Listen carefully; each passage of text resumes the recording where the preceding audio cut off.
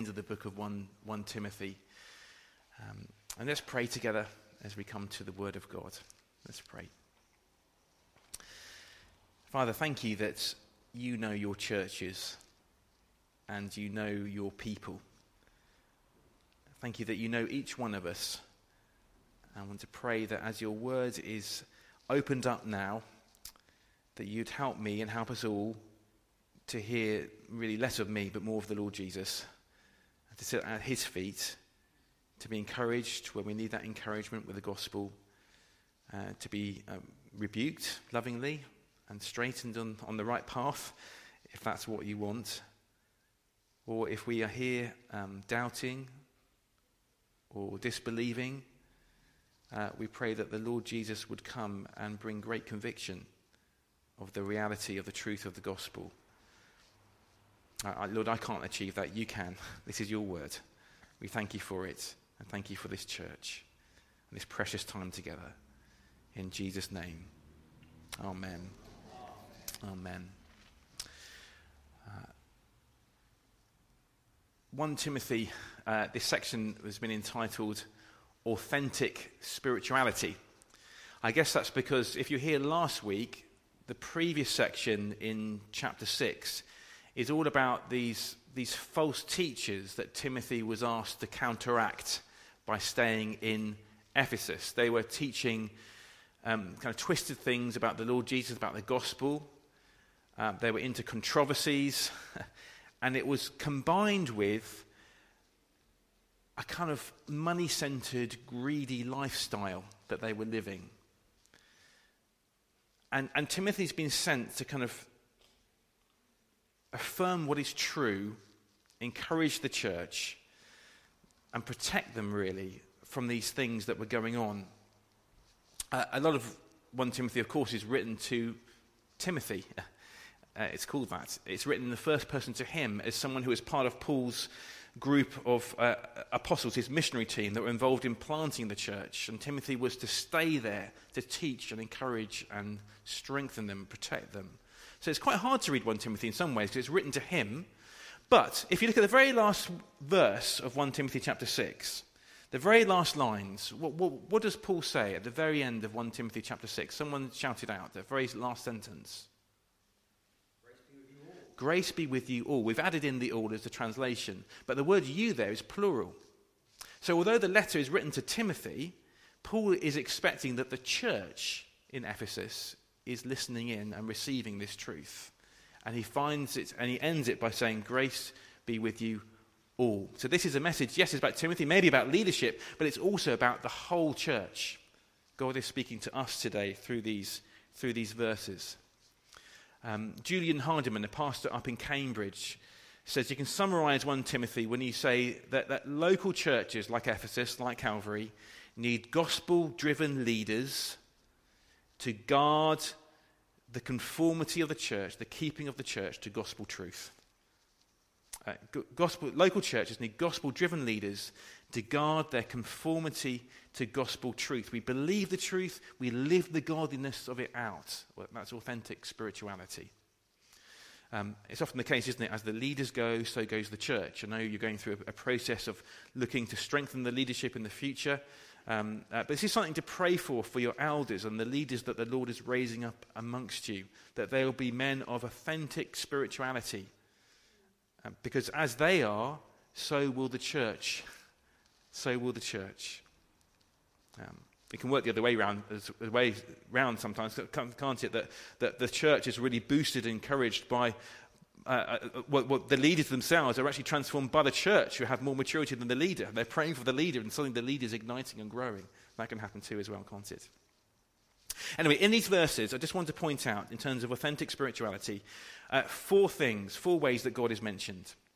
In verse 11, you see that Timothy is referred to as God's man, the man of God. In verse 13, Paul reminds Timothy of God's presence as he charges him to stand firm with the gospel. In verse 17, Timothy is to instruct the rich in the church to put their hope in God. So we think about God's hope. And then finally, verse 21, we're going to think about the grace of God, God's grace. We've got God's man, God's presence, God's hope, and God's grace. Authentic spirituality is all about God. Isn't that obvious? The living God. Father, Son, and Holy Spirit at work in and amongst his people. Authentic spirituality. First, we'll think about the man of God, verse 11.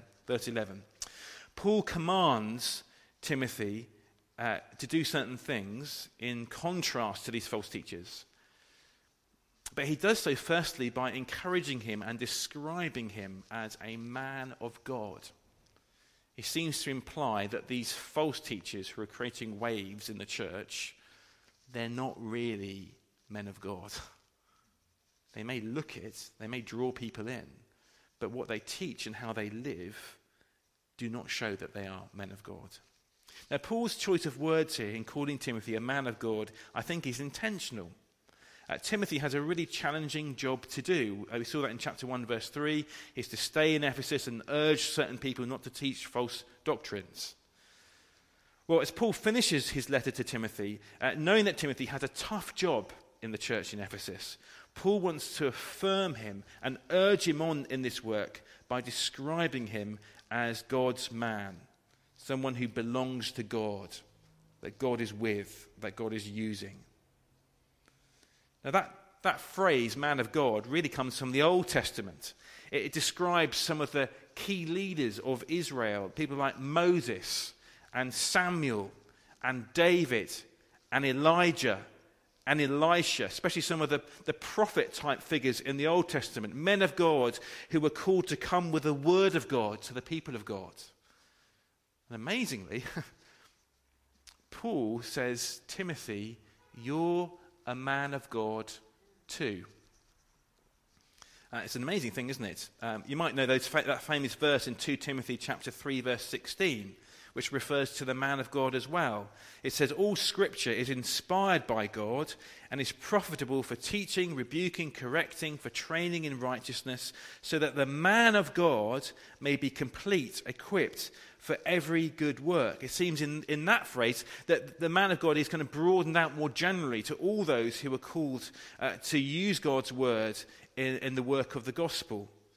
So in that sense, you could say that we are men and women of God who have the great tool of God's work, the word of God.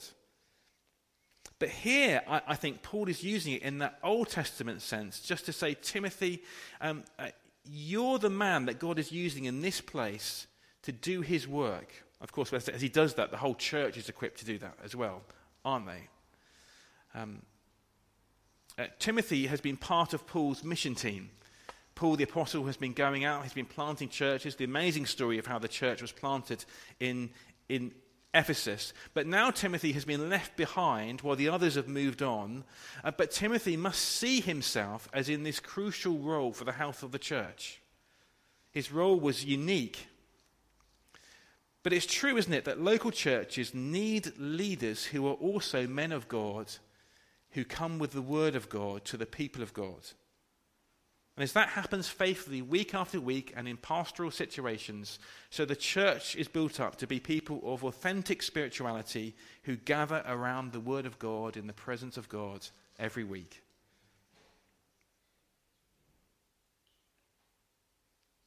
Paul is telling Timothy, it is not a mistake that you are in this city of Ephesus. You're the right man in the right place to do the right work, even though things will be challenging for you. It's true for your elders, your leaders here at Calvary, or for me, or for Julian, or for others that will be raised up to plant churches and to lead churches in this city. It is not a mistake that the Lord has called us here at this time to do this work, to encourage and strengthen the churches, to defend them against false teaching, and to lead them along godly paths as they seek to be witnesses for Jesus. There is a work for all of his leaders and for every single church member to do in God's plans and in God's purposes. The book of Ephesians tells us that God has prepared good works in advance for us to do. Church member, you are that man or woman of God for that work that God has called you to do as well. That's the whole point of being a church. There is a work for us to do in the body and for the gospel. Well, with that encouraging description, calling him the man of God, Paul commands Timothy to do 4 things in contrast to those false teachers. Can you see what those things are? In verse 11, he tells him to flee, he tells him to pursue, he tells him to fight, verse 12, and he tells him to grasp or take hold of something. So Paul commands Timothy to do 4 things as a man of God. First of all, he's to flee. He's to flee those things in the previous verses, the false doctrines, the unsound teaching, and the greedy lifestyle of those false teachers who were making waves in the church in Ephesus. And particularly, look at verses 9 and 10. This is what he's to flee from. He says, those who want to get rich, who have the desire for wealth, fall into temptation and a trap, and into many foolish and harmful desires that plunge people into ruin and destruction. For the love of money is a root of all kinds of evil. Some people, eager for money, have wandered away from the faith and have pierced themselves with many griefs. Timothy is to flee from the dodgy doctrine, but he's also to flee from the dodgy lifestyle of some of these teachers who were saying, actually, life is all about accumulating wealth. Now, we need to be careful. Riches in itself is not a problem, but the love of money, the seeking after those things can lead you, especially a leader, to manipulate the church in order to gain personal wealth. And it seems that the leaders were saying, look at our lifestyle, we're so wealthy and healthy. It's amazing, isn't it? You should believe the stuff that we're teaching. Paul tells Timothy, authentic spirituality and being a man of God means fleeing from that stuff. Fleeing from that stuff. He will go on to say what you should teach about those who are rich in the church later. So don't worry if you've got money. He's not having a go at you. We'll come to that in a minute. But there's a real danger, especially with church leaders, that they can be kind of teaching and living a lifestyle that is contrary to the gospel. I've really experienced that, actually, the challenge of that in coming to Brighton. We've moved from a sizable church where we're very comfortable, we're looked after, had no worries at all. We've moved down to Brighton where, wonderfully, we're having our salary provided for a few years. It's an amazing privilege. But we've moved into something that is relatively insecure. The house hasn't been sorted out. What's going to happen after the next 3 to 5 years when actually the salary money runs out? We've moved into insecurity. The whole country's moved into a bit of insecurity, hasn't it? But we've really felt that. And as we've moved into that, I've had such a kind of personal temptation to say, yes, you've been called to do this work, but actually you could do something on the side. That would be good. It's right to go buy a vacation at times, isn't it? Paul certainly did that when he needed to. But I was thinking, if I'm going to get a job that will just bring in loads of money, then actually I have all my problems sorted out. I could just have I could buy a house rather than depending on others to provide a house. I could provide my own salary rather than depending on the Lord to provide it. In fact, if I ran with this business idea, I could be set up. I could set the church up. I could bankroll everyone. I could drive around in a Mercedes. It'd be amazing. Oh, yes, Bryson, I love you. And in some ways, that's been a huge challenge for me over the past 6 months. As I've come to Brighton, will I trust the Lord? This is his work to be done in his way, in relative weakness, or will I seek to accomplish maybe his work in my way and trying to do it with convenience and ease? Now, there's nothing wrong with getting a job on the side, but the Lord's provided enough money for me not to do it at the moment. So will I trust him? And I also know if I went down that business venture that I was kind of scratching my head about, it would suck my time and my energy and my heart into it. And I would not be set aside for the work that God has called me to do. So even actually just a couple of weeks ago with Nay, I had to pray and talk about it, cry about it and say, no, I'm not going to do that. I'm going to press on with what you've called me to do and trust at this moment, Lord, that you will provide everything that we need. And reading this passage has really affirmed that, because that is authentic Christian spirituality. Of course, the Lord uses means. Any rich Christians here, please provide for God's people and God's work. That's amazing, isn't it? But we've got to be people who practice what we preach and trust the Lord to help us. So, Timothy is told to flee from the unsound teaching and the greedy lifestyle of these false teachers. Flee from it. Some of that stuff will cause you to wander from the faith, Paul has said, and it will pierce you through with many griefs. It may look like the easy path, but actually, long term, will destroy your faith and will be destructive. Flee, flee, flee. I wonder if the love of money has been gripping your heart recently. Maybe the insecurity of the season that we're going into as a country. And you're thinking more about money than you are about your Father in heaven who will provide for your needs. Is it out of balance? Come back to him. Trust him. Trust him. Get things right in the right priority. So flee from that stuff. Secondly, though, the man of God is to pursue better things. Pursue better things. Throw your energy and your time and your heart into things that align with the truth that you now belong to God through the Lord Jesus Christ. Pursue what? Pursue righteousness and godliness. Pursue before God, knowing that you are living the right way with respect to moral decisions, with respect to other people, that you're living a righteous, just, good life. Pursue godliness. Prioritize the fact that you live before him in your life in the context of the life of the church. Prioritize reading his word and praying, loving him, loving his people, being part of the local church. Prioritize these things. The world says that won't get you on very far, but the Lord Jesus says the man of God must pursue these things. Pursue righteousness and godliness. Pursue faith and love. Seek for your faith, your trust in God to grow as you serve in the local church. We all have faith as a gift of God in order to become Christians, but there's also a growing faith in the Christian life as we trust God for the circumstances we face as churches and in our own lives. Respond in faith, trusting the promises of God, praying the promises of God, seeking the Lord to work, rather than trying to take things into your own hands all the time. It's been very good for me to step out of a context where I say that I trust the Lord, but everything's all right and quite easy around me, and moving into a context where I have to trust the Lord. And that's a good thing. A good thing. Pursue faith, pursue love, loving God's people, loving the Lord.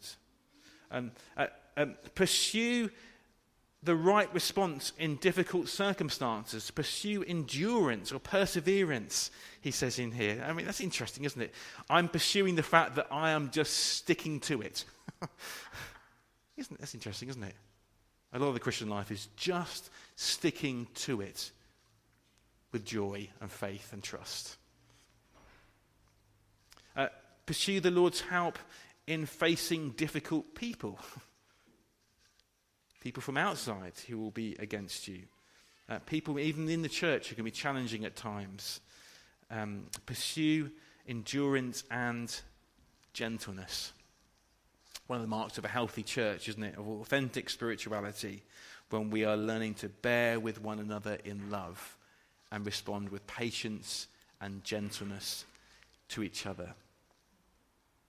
Maybe you wouldn't call yourself a Christian yet, but you've come amongst the people of God here at Calvary or met with Christians outside of this, and you say, to be honest, I've been a bit difficult. But they have loved me. They have really loved me in a way that I don't quite understand or deserve. It's because it's authentic spirituality, living out the gospel, pursuing righteousness and godliness, faith and love, endurance and gentleness. It's not about passivity, is it? It's about fleeing some stuff and pursuing what is good and what is right. Now, if you're in leadership in the church, you particularly have to set the example. As the leaders go, so goes the church. Don't you want to be a kind of church that someone can just walk in and spend some time amongst and say, wow, these people are good and godly. They really do trust God. And they really do love Jesus and in each other. They really do just keep going when maybe other people are unkind about what they're saying about them or attacking them from outside for what they believe about morality or believe about the exclusivity of Jesus and the grace of God. Flee, pursue. Thirdly, fight. This is what the man of God is to do, those who belong to God. It's very interesting, isn't it, in verse 12, that Paul goes from speaking about gentleness to telling Timothy to fight. And that's the combination in the Christian life. We're gentle in the thing that God calls us to, but we're strong and we fight where God wants us to as well. Not physically with other people, of course, but fighting the good fight of the faith. Paul says in verse 10 that some have wandered away from the faith, sadly, because of money and false teaching. Now, fighting here could be an athletic term. It could be about struggling or agonizing in a kind of a race or a wrestling match. Or it could be a military term, struggling or fighting to defend what is precious to you. Of course, what is precious for the Christian alongside their family is the gospel of Jesus. Fight the good fight of the faith. The faith. By the way, again, if you're here and you're not yet a Christian, you don't understand what all these people are all about, this thing called the faith means that there is not something we've made up, but something that's been delivered to us that is all about Jesus, his life, his death, his resurrection for our salvation. We're not at liberty to kind of change it. We can apply it into our culture. But we stand for this faith, this body of truth about the living God through the Lord Jesus, his life, his death, his resurrection for our salvation. It's called the gospel. And the people of God are called to defend and guard the gospel that sometimes leads us into battle. We stand firm for this truth when maybe the culture is flowing away against it. And we stand firm for the godliness that flows from it in the life of the church. It is always truth that promotes godliness. Leaders are to be on the front line of this, but the whole church is called to stand firm together in this battle for the faith, which is the great hope of the world, isn't it? You remember Paul's letter to the church in Ephesus. Timothy is ministering in Ephesus, but Paul's letter to the church in Ephesus says in chapter 6, "Church, finally be strengthened by the Lord and by his vast strength. Put on the full armor of God so that you can stand against the schemes of the devil. For our struggle is not against flesh and blood, but against the rulers, against the authorities, against the cosmic powers of this darkness, against evil, against spiritual forces in the heavens." So we are to pursue gentleness with respect to people, even our enemies. But we are to fight for the truth of the gospel, and we are to stand firm and struggle in that battle to be gospel people in this day and age, battling against the schemes of the devil. And that, my friends, is a good fight. It is a good fight that you must engage in together as a church. One of the ways that we fight is by praying.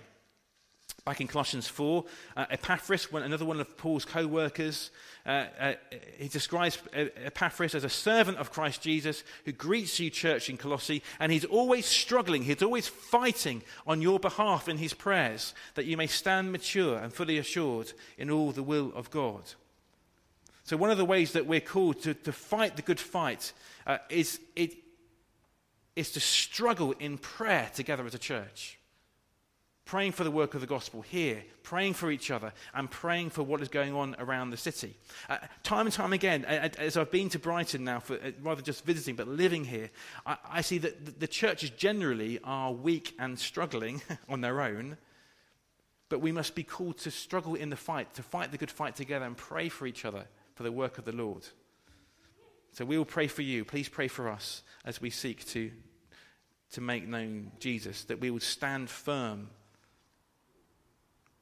Paul, later in his second letter to Timothy, says, "I have fought the good fight." He looks back on his life. "I have finished the race.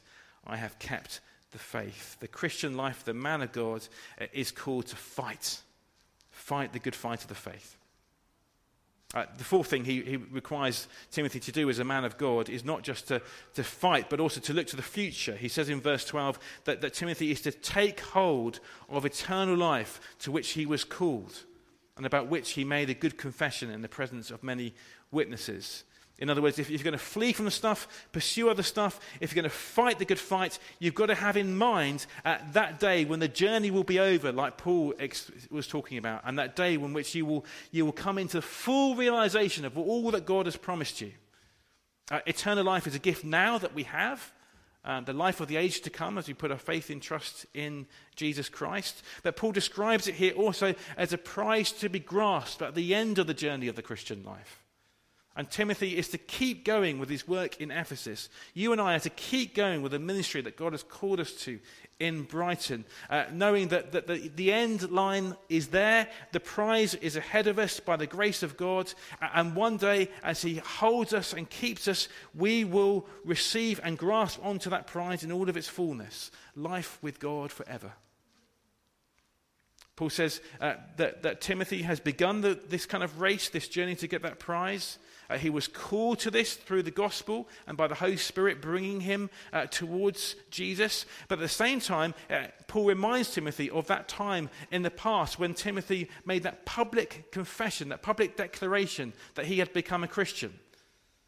Take hold of eternal life to which you were called and about which you have made a good confession in the presence of many witnesses. You declared your faith in Christ then, he says, in the past. Stick to it, and one day you will receive the prize on the journey on which you began to run. It's just a reminder there, isn't it, that when you become a Christian, it is a personal thing that God does deep in your heart, but it also must be affirmed publicly by the body of Christ, the church. So if you have become a Christian and have not yet declared to the people of God that Jesus is Lord, that you put your faith in him, and then you must speak to the elders of the church and say, how do I do that? It's often by baptism. That seems to be the way into the life of the church. Romans 10 tells us that if you confess with your mouth Jesus is Lord and believe in your heart that God raised him from the dead, you will be saved. One believes with the heart, resulting in righteousness, and one confesses with the mouth, resulting in salvation. And that confession is not just a personal confession to the Lord, it is a confession to others that I have become a Christian and that Jesus is Lord. Have you done that? So Paul encourages Timothy here to flee the stuff that will shipwreck his faith, to pursue the stuff that is authentic spirituality, the righteousness, the godliness that God has called him to, the growing faith, the love that God has called him to. And as he does these things, he is to keep his eye on the prize of eternal life that he is running towards. He is to keep fighting the fight, to keep going. What other motivation can there be to do stuff that will cause us sometimes pain and suffering and trouble in this life if it were not for the truth that the best is yet to come for the Christian who puts their faith in Jesus Christ? Well, that's the main thing I want to say. God's man, God's people. Thank God for God's people here at Calvary. But secondly, Paul wants to encourage him and remind him about God's presence. Verses 13 to 16. God's presence. Let me read those verses to you. Paul says, in the sight of God, in the presence of God, who gives life to everything, and of Christ Jesus, who while testifying before Pontius Pilate made the good confession, I charge you, Timothy, to keep this command without spot or blame until the appearing of our Lord Jesus Christ, which God will bring about in his own time. As Paul is encouraging Timothy to stick to it, he wants to remind him as he kind of solemnly charges him that he does so in the very presence of the living God and of Jesus Christ risen from the dead. He doesn't say in the sight or in the presence of the idea of God, or the sight or the presence of the historical truth about Jesus when he lived 2,000 years ago. He charges Timothy in the presence of God now and the sight of the risen Jesus now. Lord Jesus, of course, is the great example of making that public confession, that declaration. Remember in the Gospels, he did that before Pontius Pilate, when Pilate asked him, "Are you the king of the Jews?" And the Lord just said, "It is as you say." And that led him to the cross, of course. The Lord Jesus made the good confession and he stuck to it. And he is in heaven. And in the very presence of Jesus, Paul charges Timothy to stick to his good confession, to his commitment to Jesus Christ. So there is a very real presence of God, God the Father, God the Son, and indwelt by God the Holy Spirit in the world today, now. We live our lives in the very presence of God. The church gathers in the very presence of the risen Lord Jesus by his Spirit through his word. And that reminds us, doesn't it, that there's no point fleeing and doing other stuff. We have to be faithful to the God who sees and God who's present. Paul here speaks about another presence, though, doesn't he? In verse 14 and verse 15, he speaks about sticking to it until the appearing of our Lord Jesus Christ, that God will bring about in his own time. So there's a presence of God now by his Spirit through his word, and there's an appearing, a real presence of the Lord Jesus to come.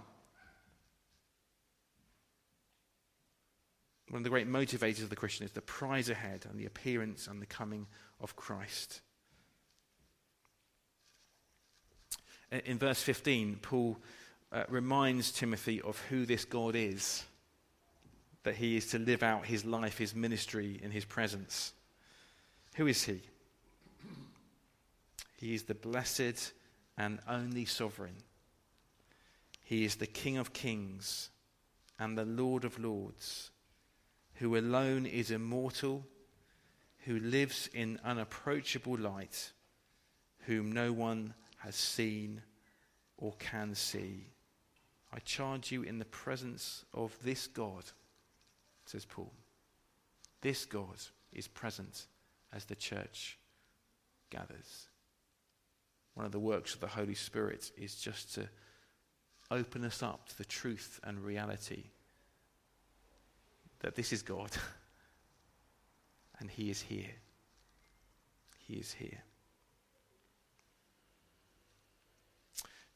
John Stott in his commentary kind of sums it up by saying the first few descriptions of God, the blessed and only sovereign, the King of kings and the Lord of lords, encourage Timothy that God is invincible, whatever challenges he will face.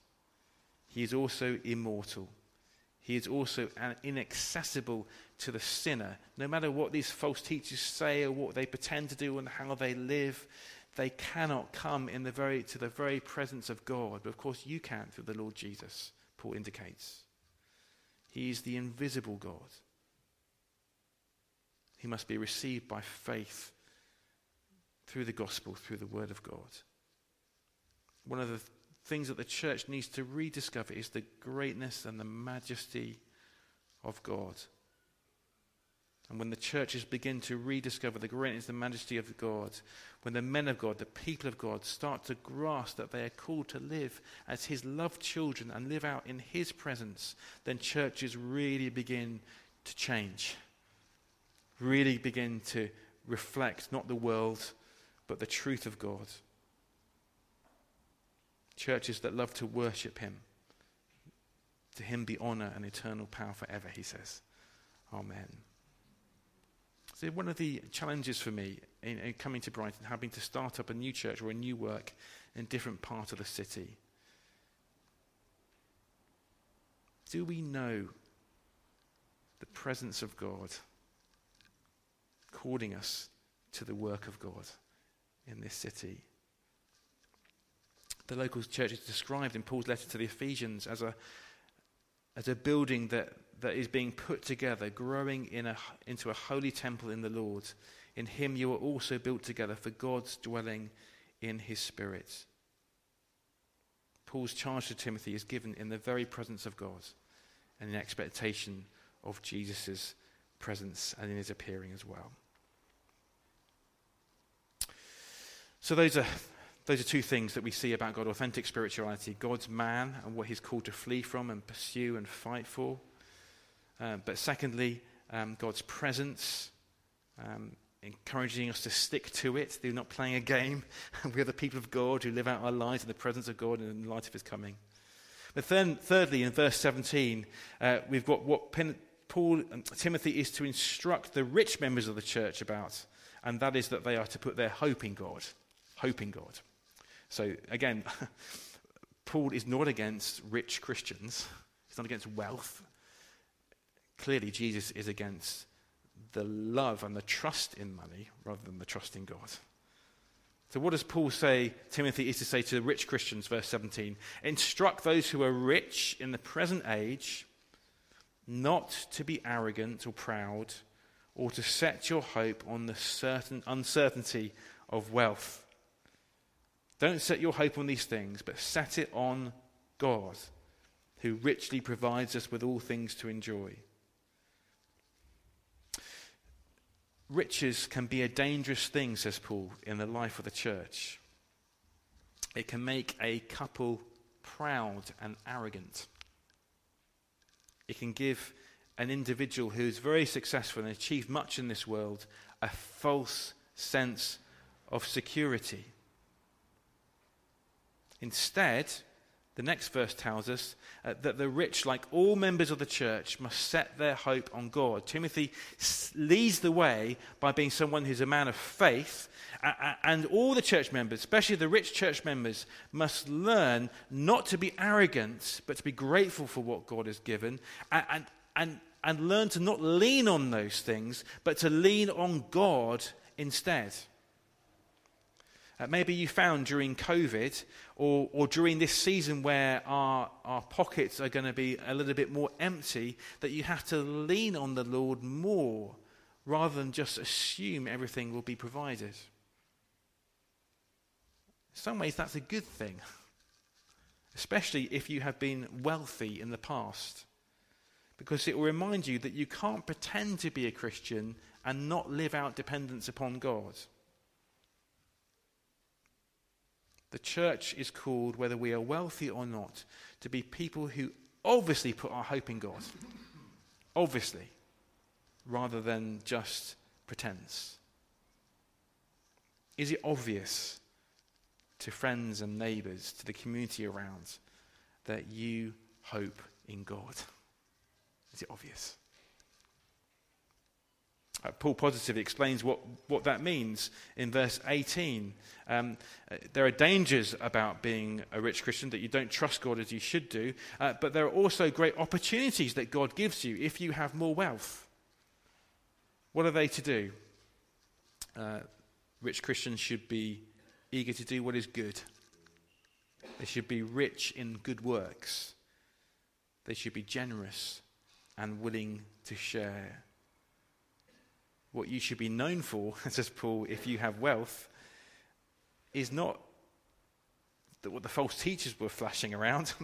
Their Mercedes-Benz, sorry, if you've got a Mercedes, I'm not against Mercedes. So be careful of that. But they're not flashing around their wealth, but actually what you should be known for if you're a rich Christian is how good and kind you are.